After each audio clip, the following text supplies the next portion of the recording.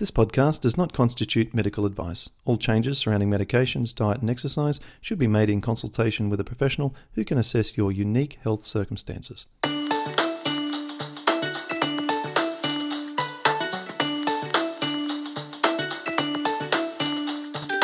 Welcome to the Pattison Program, where you'll learn how to improve your health from the inside out. And now, your host, Clint Pattison.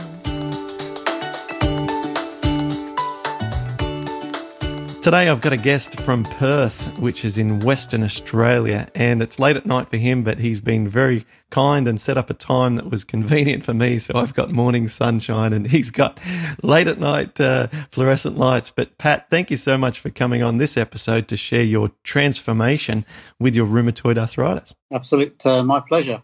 Happy to be here. Yes, you sent through a document to me that was really, really detailed of all the ups and downs and the pitfalls and the successes, and ultimately the position that you've got into now, which is really an incredible transformation, as I mentioned.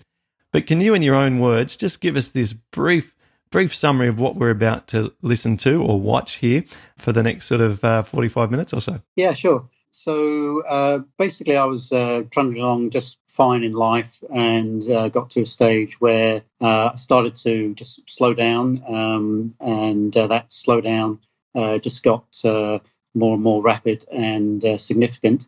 And before I was actually diagnosed, I was getting to the stage where I was struggling to get off the floor. I really couldn't even literally close a car door and having to get people to take me into work and just struggling to move without significant pain, struggling to sleep and just spiraling down with sort of lack of movement and pain that just sort of went from head to foot throughout my body. And basically having got diagnosed and then started on some medications, saw some improvements. Those improvements got me so far, but not where I wanted to be.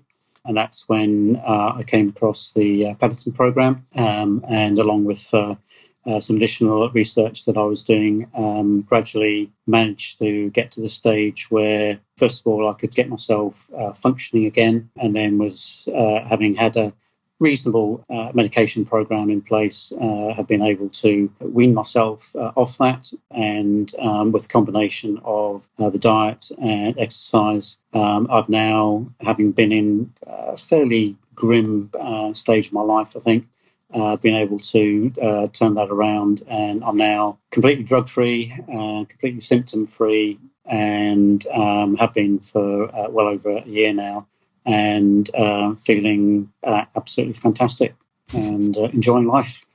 What would you say to doctors that say that lifestyle interventions play no part in rheumatoid arthritis? There's absolutely no doubt about it that the combination of everything from the diet, which you end up having to embrace, and the amount and style of exercise that you go through becomes, just part of the medicine in itself. And it's for me, I mean, there are lots of choices and sacrifices that you feel you're making, and a lot of people have asked me, well, isn't what you're doing difficult? And at the end of the day, I actually really don't think it's difficult at all. In that it's a choice. You're choosing between a diet and exercise program and feeling fantastic, or you're choosing to eat what you were eating before. You may not have a reasonable exercise program in place, but it's really very simple choice. Do you want to eat like this and feel like this, or do you want to eat like that and feel like absolute rubbish? So it's a very, for me, it still takes a lot of sacrifice, a lot of effort, but the choice itself is not difficult. It's a very simple lifestyle and health choice. Now, something that's been happening a little bit recently is I've been getting feedback from some of my clients both some who I coach and also just people who are following our program themselves and then send emails to our help desk, that sometimes they get a little bit upset when they hear people's success stories, for want of a better phrase, because they themselves haven't had as much progress or haven't had the same amount of emphatic results as what they've heard from some of our guests on our podcast. Now, what I want to do with you in this episode is I want to really break down all the things that you did. I don't want to spend too much time on your story. What we'll do is we'll just gather a couple of basics first. I just want to know what drugs you're on, what order you came off them, which ones worked for you, which ones didn't, what side effects you got from them, just to gain that just to build the knowledge base for our community on those particular medications. But then I just want to just drill down. Just tell us, what did you do when you got up in the morning, and how much did you green juice or did you not? And what foods did you... Let's just use you as a case study of someone who went through this and did it diligently, and I want all the little details. But first, let's talk about your medications. What was the sequence of meds? Tell us what the experience was like on these meds and which ones you got off, and then we'll launch into all of your Paddison program experience. Sure. Okay. So I started off initially with the diagnosis. I was put onto the steroids, prednisolone, and the methotrexate. And initially, the steroids were for about 6 to 7 weeks, and methotrexate was the 20 milligrams dosage. Okay, so straight off the bat, you went prednisone and 20 milligram methotrexate. Well, the methotrexate was probably built up over 2 or 3 weeks. But then up to 20 milligrams on that. Before you move on, I love the detail. I like the detail when it comes to the drugs, because some people are sitting on the edge of, do I go on the drug, do I not? And they'll really value the information here. So what dosage of steroid? How did you actually get off at the time at which you were meant to, or did it last longer? And how long did it take for you to feel like the methotrexate was effective? The steroids, I think, kicked in almost straight away. Yeah, started feeling pretty, seeing improvements over the that week, week 2 weeks, and the methotrexate, I think, probably, I'm guessing, took 4 or 5 weeks to really build in, and then.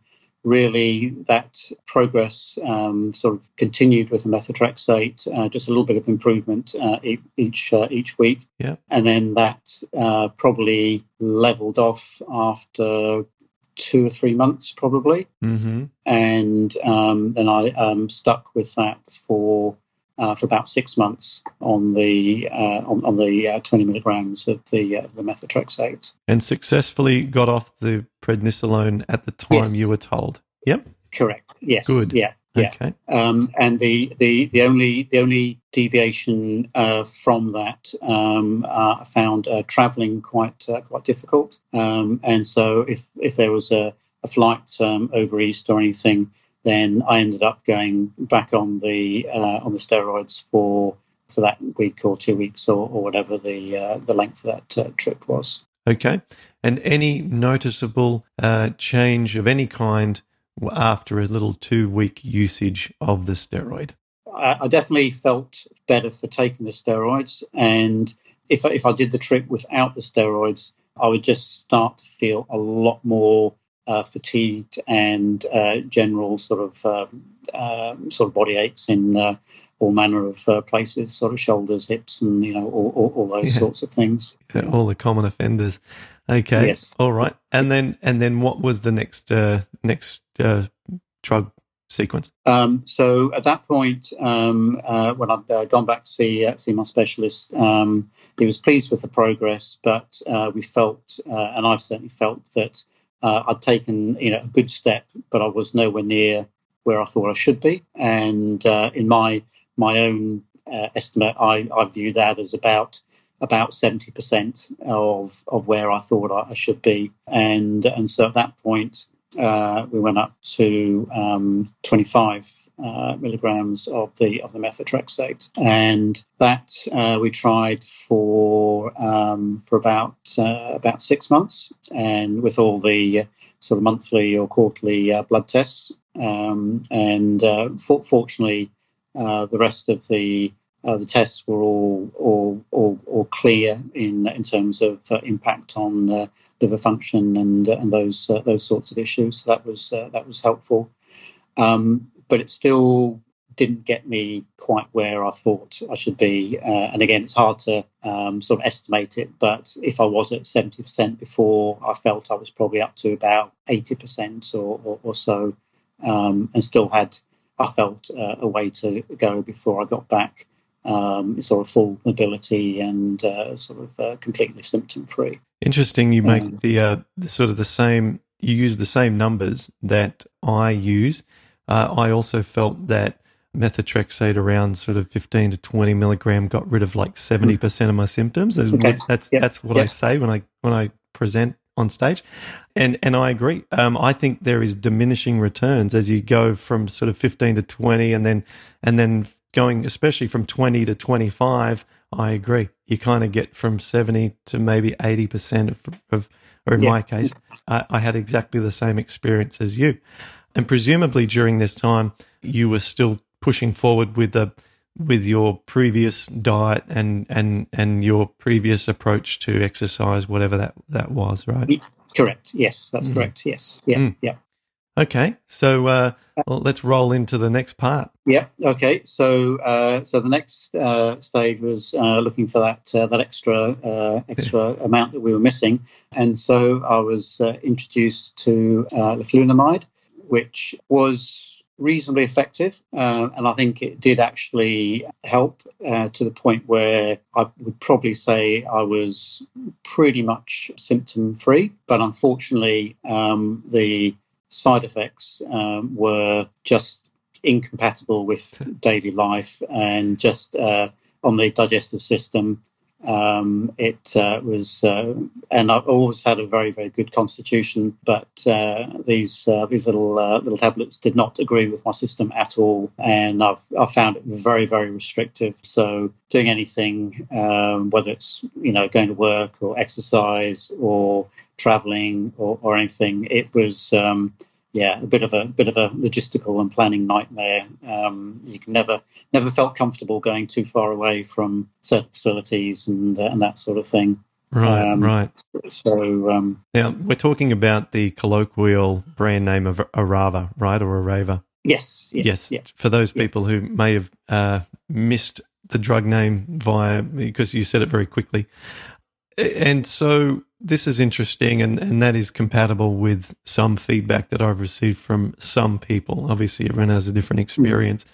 But I guess if you were to, it seems to me that needing to use the bathroom a lot was the main issue. Correct. Okay. Yeah. All right. Yeah. Okay, which is a huge inconvenience, isn't it, when you've got to live your life?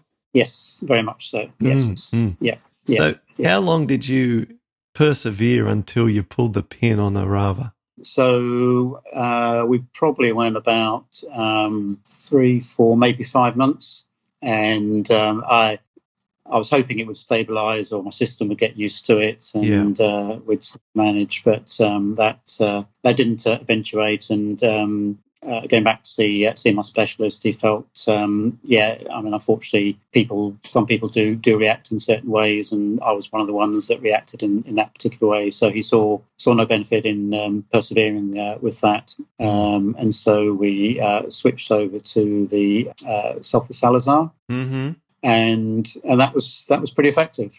That worked pretty well. I think it was 500 milligram dosages of that, and that was absolutely fine. Things settled down very quickly from a digestive point of view, and I started feeling pretty reasonable. And I was using the steroids less and less if I was to travel or anything. Good, so, good. So at that point, I thought, well, okay, maybe this is just my lot in life, and I have to accept where I am, and I'm enjoying everything that I can, but I just have this little packet of tablets or little case with lots of tablets in that I was travelling around with whenever I went everywhere. And so at that point, I thought I was in pretty reasonable shape, but I did not like the idea of just being on all these different tablets. And having never been on any medication in my entire life, it just struck me one day as I was just traveling around with an awful lot of things, and that's when I started doing a little bit of research and came across a few different things. One of which was your program, and so started investigating. It wasn't solely with yours initially. I was going through a couple of other sort of books and things at the time, and playing with a few different things. So it all became part of the pattern that I was investigating, and so got into that. But there's a couple of things going on there at the same time. One was I had started to experience, maybe, I'm not sure if it's cumulative side effects of all the drugs, but I felt my mental state was not where I think it would like to have been. Mm-hmm.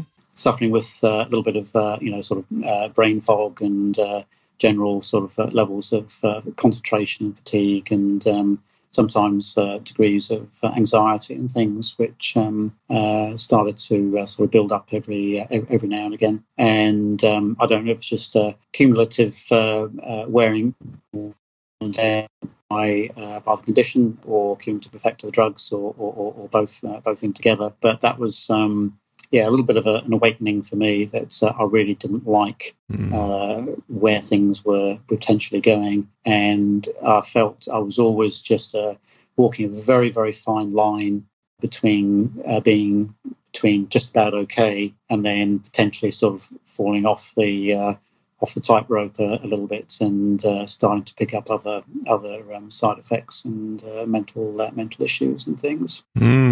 Okay, well, we've got quite the bridge to cross between that moment in your life and where you are today. So yes, indeed. Let's do it. Let's go through now and include anything else that's not compliant with my program. We want to know exactly what happened, not a this is not. We want the truth, is what I'm saying. Yeah. So walk us through it. Walk us through your decisions with your all the lifestyle things that you did in detail, and let's hear about these improvements. Yeah. Okay. So there's three aspects I think that we're all sort of playing together. One's the diet. One is the exercise, the style and the amount of exercise. And the third one, which I think is important, at least in my case, which was stress avoidance as well.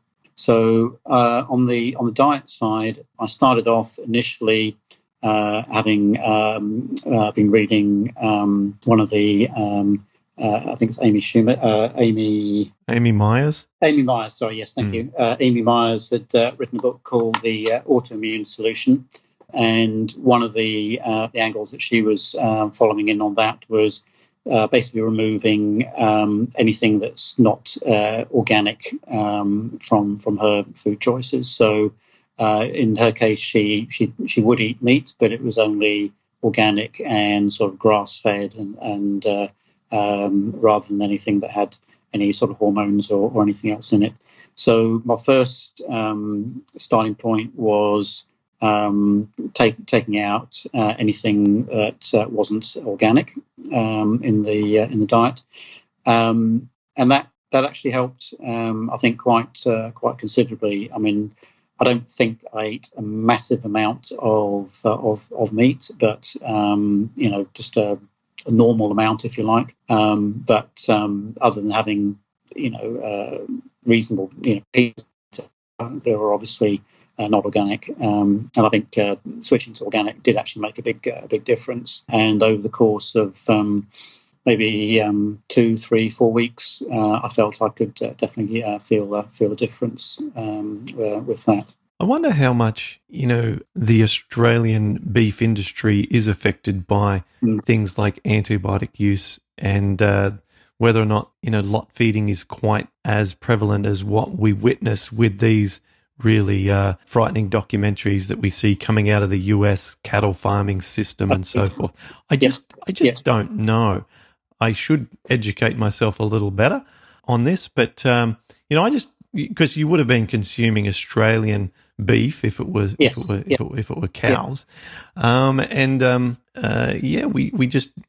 don't have a feeling on that and how much the antibiotic use again, for example, or other chemicals, drugs are being used on the animals, and whether or not they are being, for instance, grain fed, which is incompatible with their particular digestive system. They're not meant to eat grains, they're meant to eat grass. But lot-fed animals can be grain-fed, which may create a different chemical composition of their flesh. So, interesting. All right. Okay, that's it. Well, you made that change first. Yep. And then I was pleasantly surprised. I was obviously hoping to, but I was pleasantly surprised how much of a difference it did make. And that was basically about the time that I came across your program. And given family circumstances and all the rest of it, with kids and my wife and everything, I didn't necessarily want to launch sort of full steam ahead as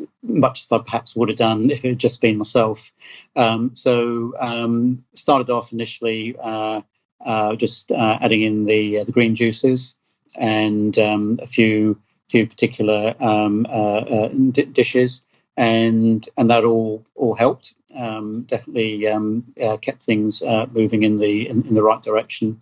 So I think rather than, if you like, stripping everything out and starting with your cleansing and then gradual sort of introduction of foods and going through your elimination and reintroduction phases, I basically stepped into that sort of backwards, if you like, and with the exception of the green juices, which I started with, I did gradually eliminate more and more things from the diet over the course of probably 2-3 months or so, and then basically worked my way fairly close to your cleansing phase, and then having stuck with that for a few weeks, then I started adding things back in a little bit more after that. Yeah, I call this doing the program in reverse, and it's what I suggest, or it's similar to what I suggest when mums are breastfeeding, or you've got someone who's pregnant. So you cut out the bad things, but you start towards the end of, as you said, the reintroduction process, so that you've got a diverse diet. You've got a diverse, healthy, plant-based diet that's going to meet all your nutritional requirements, and especially the calorie requirements and the diversity that I believe is of higher importance when you're, got either a newborn baby or you've got one in the belly. So. Okay. Well, that's cool. And how did things shift with your inflammation levels? And did you need to keep taking the steroid and anything else? Yeah. So at this point, I was pretty much off the steroids. I think basically having gone onto the diet, I felt I was no longer needing the steroids for travel purposes. So that was pretty good, and my inflammation markers were all absolutely fine. So in fact, from when I was on the sulfasalazar, basically my inflammation markers were all absolutely normal. So no sign of inflammation at all, and sticking with the diet that helped to maintain that as well. and since that time, the inflammation has been reduced or down to normal amounts, with one slight exception. So I had actually, having been pretty good for a while and been on the diet and exercise program for a while, my specialist was very happy with how things were going. And although he was delighted to see the improvement in me, but he said statistically, from his point of view, he was unable to say it was because of the diet. But he certainly encouraged me to, keep pursuing things. But he wouldn't necessarily say that was the clinical reason from his point of view.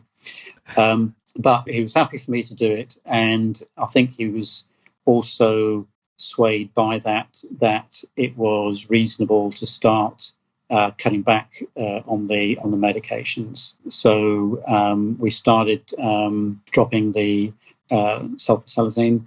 And that sort of managed over the course of about 3 or 4 months. We managed to drop that, and then after a little bit of a hiatus, just to make sure he was happy with the change in medications, we gradually started reducing the methotrexate as well.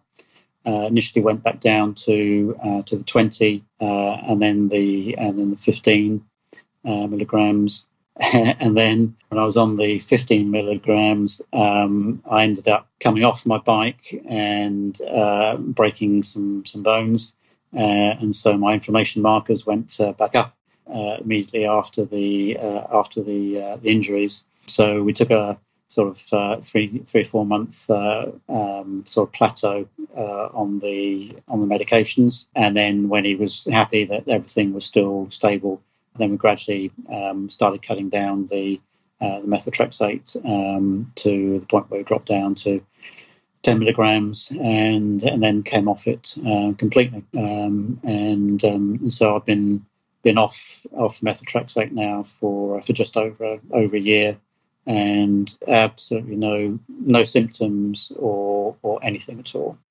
How's it feel? Absolutely fantastic. And the other part in there, as we were going through it all, I did mention before that I was struggling a little bit with just degrees of sort of mental fog and little sort of spells of anxiety associated with everything, and that was actually quite disturbing. And in the end, the only thing that actually brought that back into line was yet another drug, Cymbalta is the common name here, and that was actually incredibly helpful. That got me back on an even keel, and I think it was sort of getting a lot more rigorous with the diet that allowed me to come off those anxiety tablets, I guess, and then gradually after that got started reducing the sulfasalazine as well, and then so since then I say I feel physically fantastic, but also I think very importantly, I think mentally I am so much stronger than I was when things were going downhill. They were going downhill quite significantly.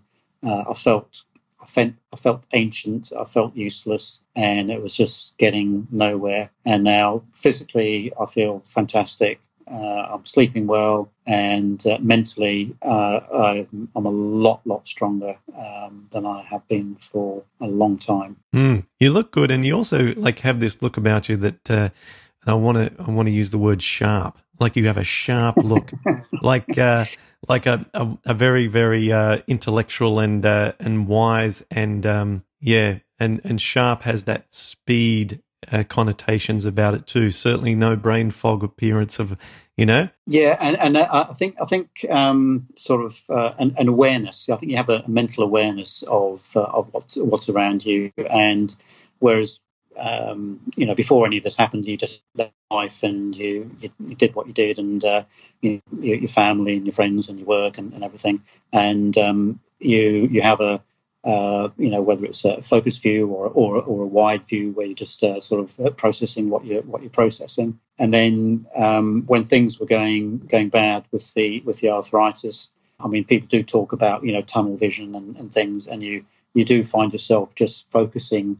right in on that very, very small thing that you can concentrate on, and that's the limit of your abilities. And I think where I am now, things have basically opened up completely, and I've gone back to not only I think where I was before I was aware of the problems, but I think I've become a lot more aware of a lot more things around me. So you're picking up things, in situations or just scenarios, you're just able to process more mentally and more logically, I think, than I was doing before. And maybe it's just me, where I was, but I feel so much more in tune with what's around me than I was before.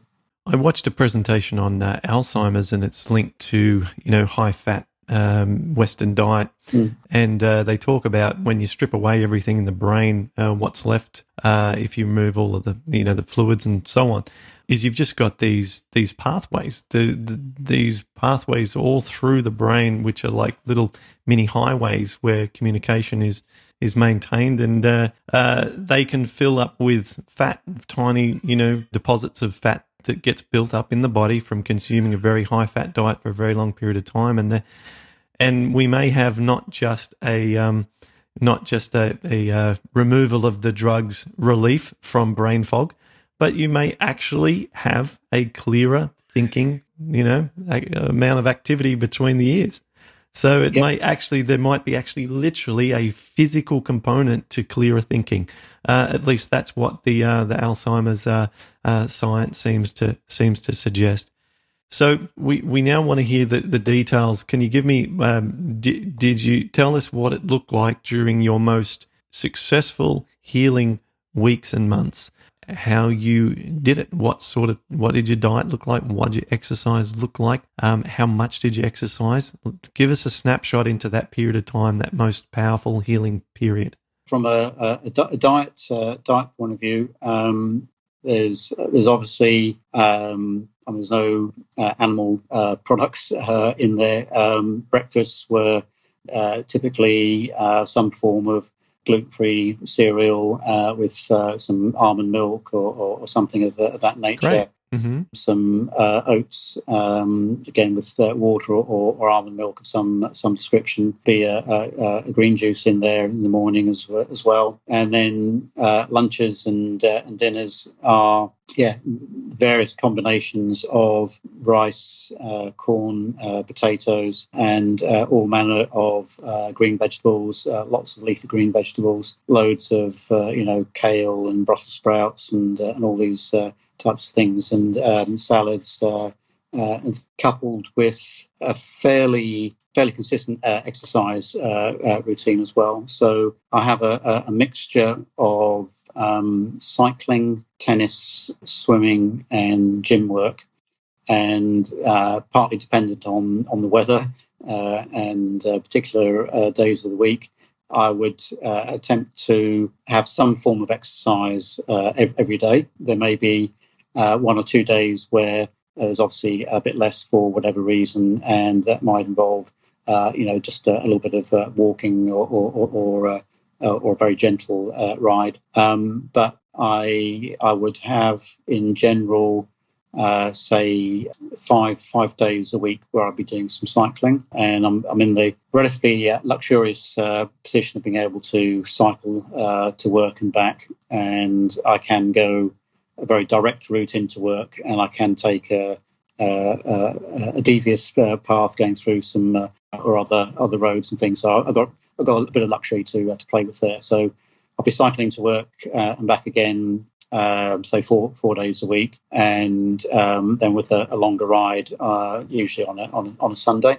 I'd be playing tennis on a Wednesday evening and Saturday afternoon. That's a pretty regular thing. And then depending on my work schedule, I'll swim between 1 and 3 times a week for sort of somewhere between 25 and 30 minutes a day for that. And I found all those things just incredibly helpful. The cycling and swimming, obviously, it's you're just sort of in motion the whole time, just keeping things moving. The gym, I think, is actually quite important for maintaining muscle mass, and that is a bit of a challenge with the diet. So being able to complement that with the exercise regime was very, very helpful. And I found the tennis just very, very good from not only a exercise point of view, but a very good social game as well. I think that's an important aspect as well, to maintain all your social contacts, as indeed is cycling and things as well. How long, if you took the long route, did it take you to get to or from work?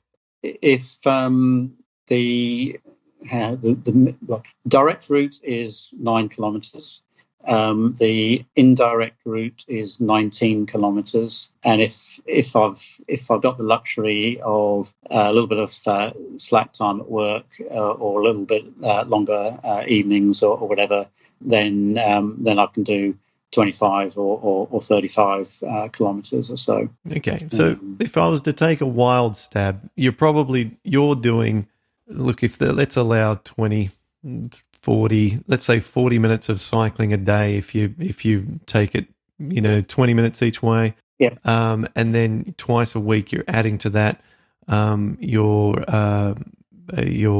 swimming, and then you've got your tennis in there, or 3 times a week with your swimming. I mean, you're probably averaging close to an hour a day if you average out, yes. Yeah. Right? Yeah. Which I think is adequate and not at all excessive, but just adequate for us to get the result that we're all aiming to achieve. So, the biggest challenge I have when I'm working with people is not the diet. I can have people stick on the baseline for 6 months and then they say, I've been doing the baseline diet for 6 months. And I've kind of plateaued or something. I just want to work on the rest of the inflammation. I've got still some in my fingers or something. And I say, well, how's the other 50% of your plan going? And it's just that important. It's like, this isn't a diet. This is a whole lifestyle approach. Yeah. Absolutely, and I think the easiest way for me to express that is if the methotrexate got me the 70%, then I think the diet gets me the 70%, and then the exercise is that 30% extra you need to get the full results. Yeah. Definitely the two in combination, and you can't, or I don't think I could have got the results without both of those together. So far, we've only had one guest who has claimed that they achieved, to a situation that you've described for yourself without exercise. Only one guest, Sean, and he listens to these podcasts.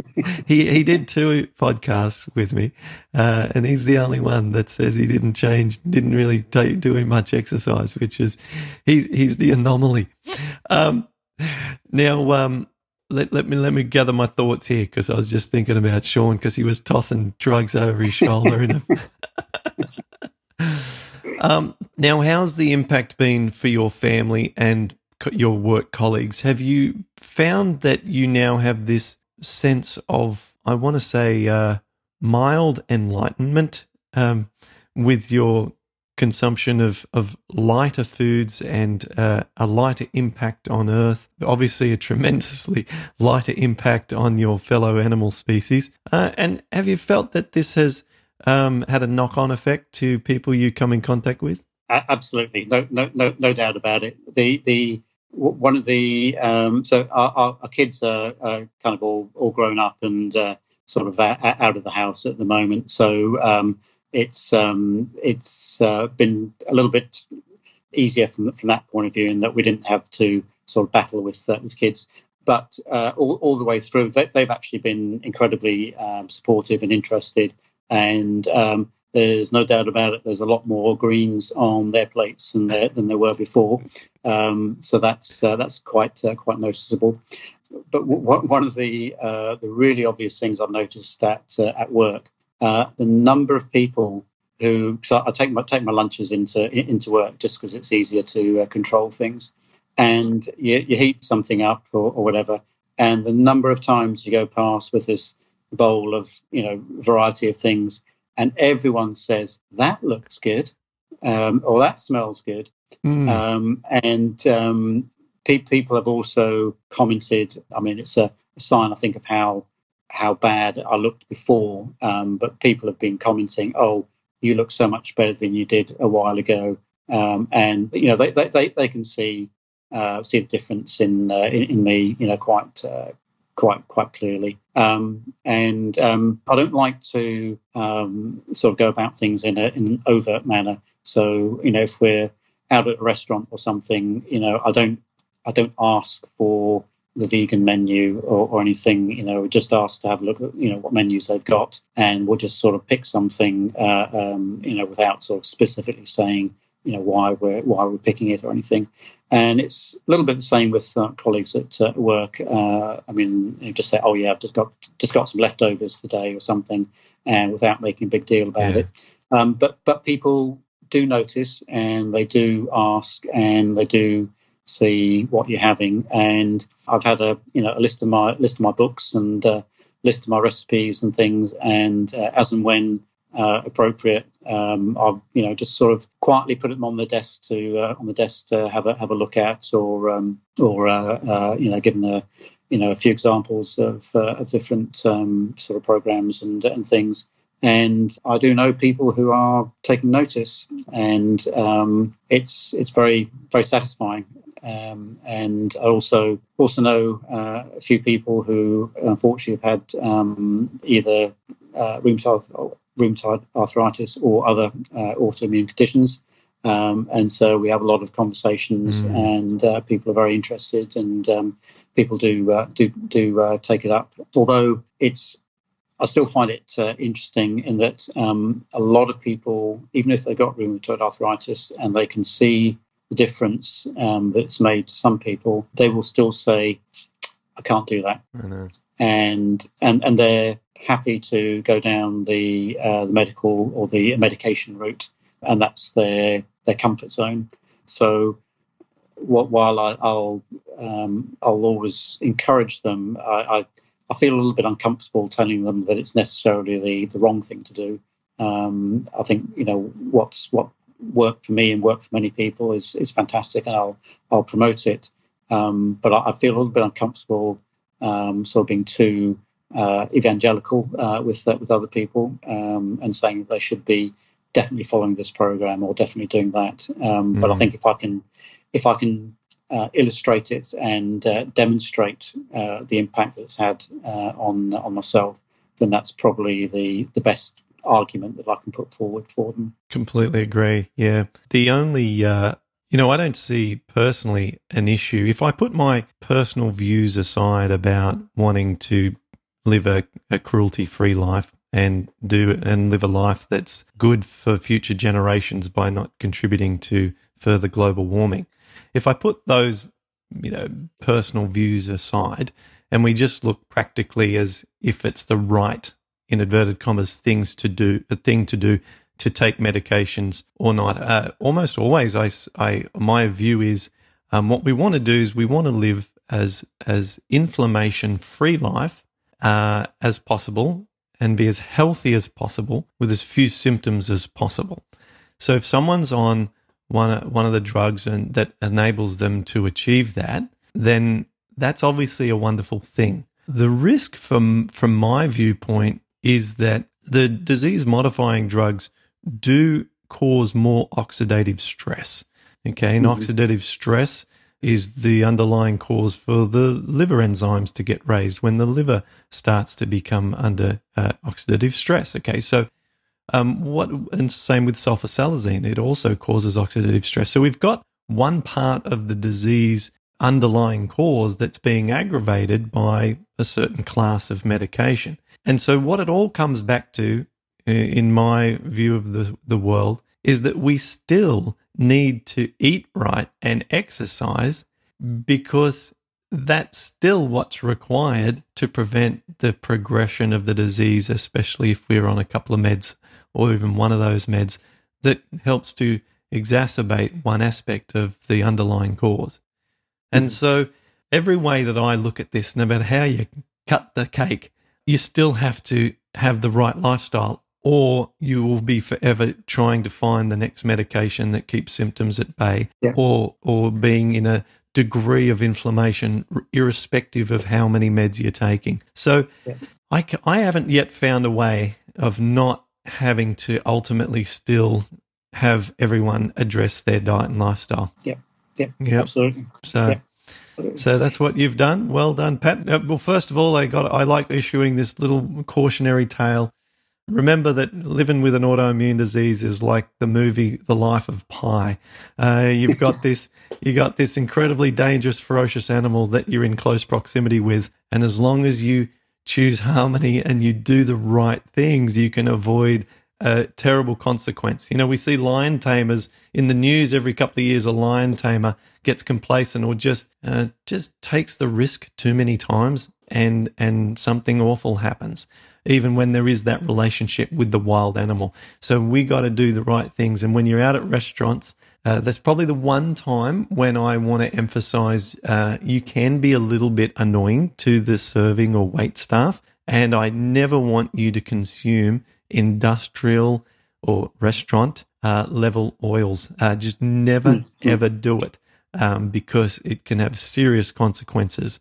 And all your hard work can be threatened by one restaurant meal. So just be really careful for me. I know you'll be safe at home. It's when you go to restaurants and social events where you feel this sort of peer pressure that we slip up. So what's the new and improved Pat 2.0 going to do over the next year or two? Oh, well, we got all manner of things. I'm taking part in a cycling event a little bit later this year. It's a 4-day mountain bike event, and I did a 5-day one a little while ago, a little earlier this year. This will be another one. So I'm definitely doing more specific events and things which I had to shy away from in the previous few years. So I'm glad to be back doing those. And we've also got some travel plans coming up. So taking advantage of those and looking forward to making those trips without a separate little suitcase of medications, and with a sense of adventure, rather than a little bit fearful for what might happen. Because when things were bad, traveling would just knock me for six and take me a long time to recover from. So having the sort of optimistic view of the world ahead of us, and all the opportunities that are out there are it's just fantastic stuff. Great. And just before we close, any final remarks to people who may still be in the trenches and going through what you went through, following the program, as I said, working hard? Any words of encouragement or anything you want to tell them to emphasize, words of wisdom, for want of a better phrase? I guess one aspect, at least as it appears to me, I think where I was going before had very little upside to it. There was a path that I was following, and it was very restrictive for what may lie in front of me in the future. Whereas now, I think I've got such a broad horizon in front of me, with so many more opportunities for every aspect of life, and whatever aspect it is you might be looking forward to, whether it's for your your family, your friends, yourself, your work, or whatever it is. You just have all these doors open back up to you, or new doors that are opening up for you, and that's an opportunity that is so hard to build towards and get. And I think it would be such a shame to miss out on that opportunity. So I would just wholly encourage anyone who's struggling with any of these issues in any way whatsoever.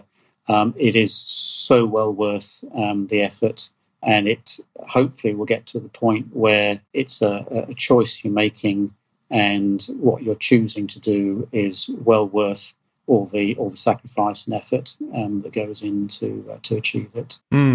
Beautiful. Thanks very much, Pat. Appreciate that, and I'm really grateful that you took some time out, especially late at night on a weeknight, to share your story with us and give us some inspiration, and also some great insights into what to do when you're struggling with an inflammatory arthritic condition and the steps forward. So thanks very much. Pleasure, and thank you for all the support and guidance. It's we couldn't do it without you. So thank you. You've been listening to the Pattison Program. For more information, visit pattisonprogram.com.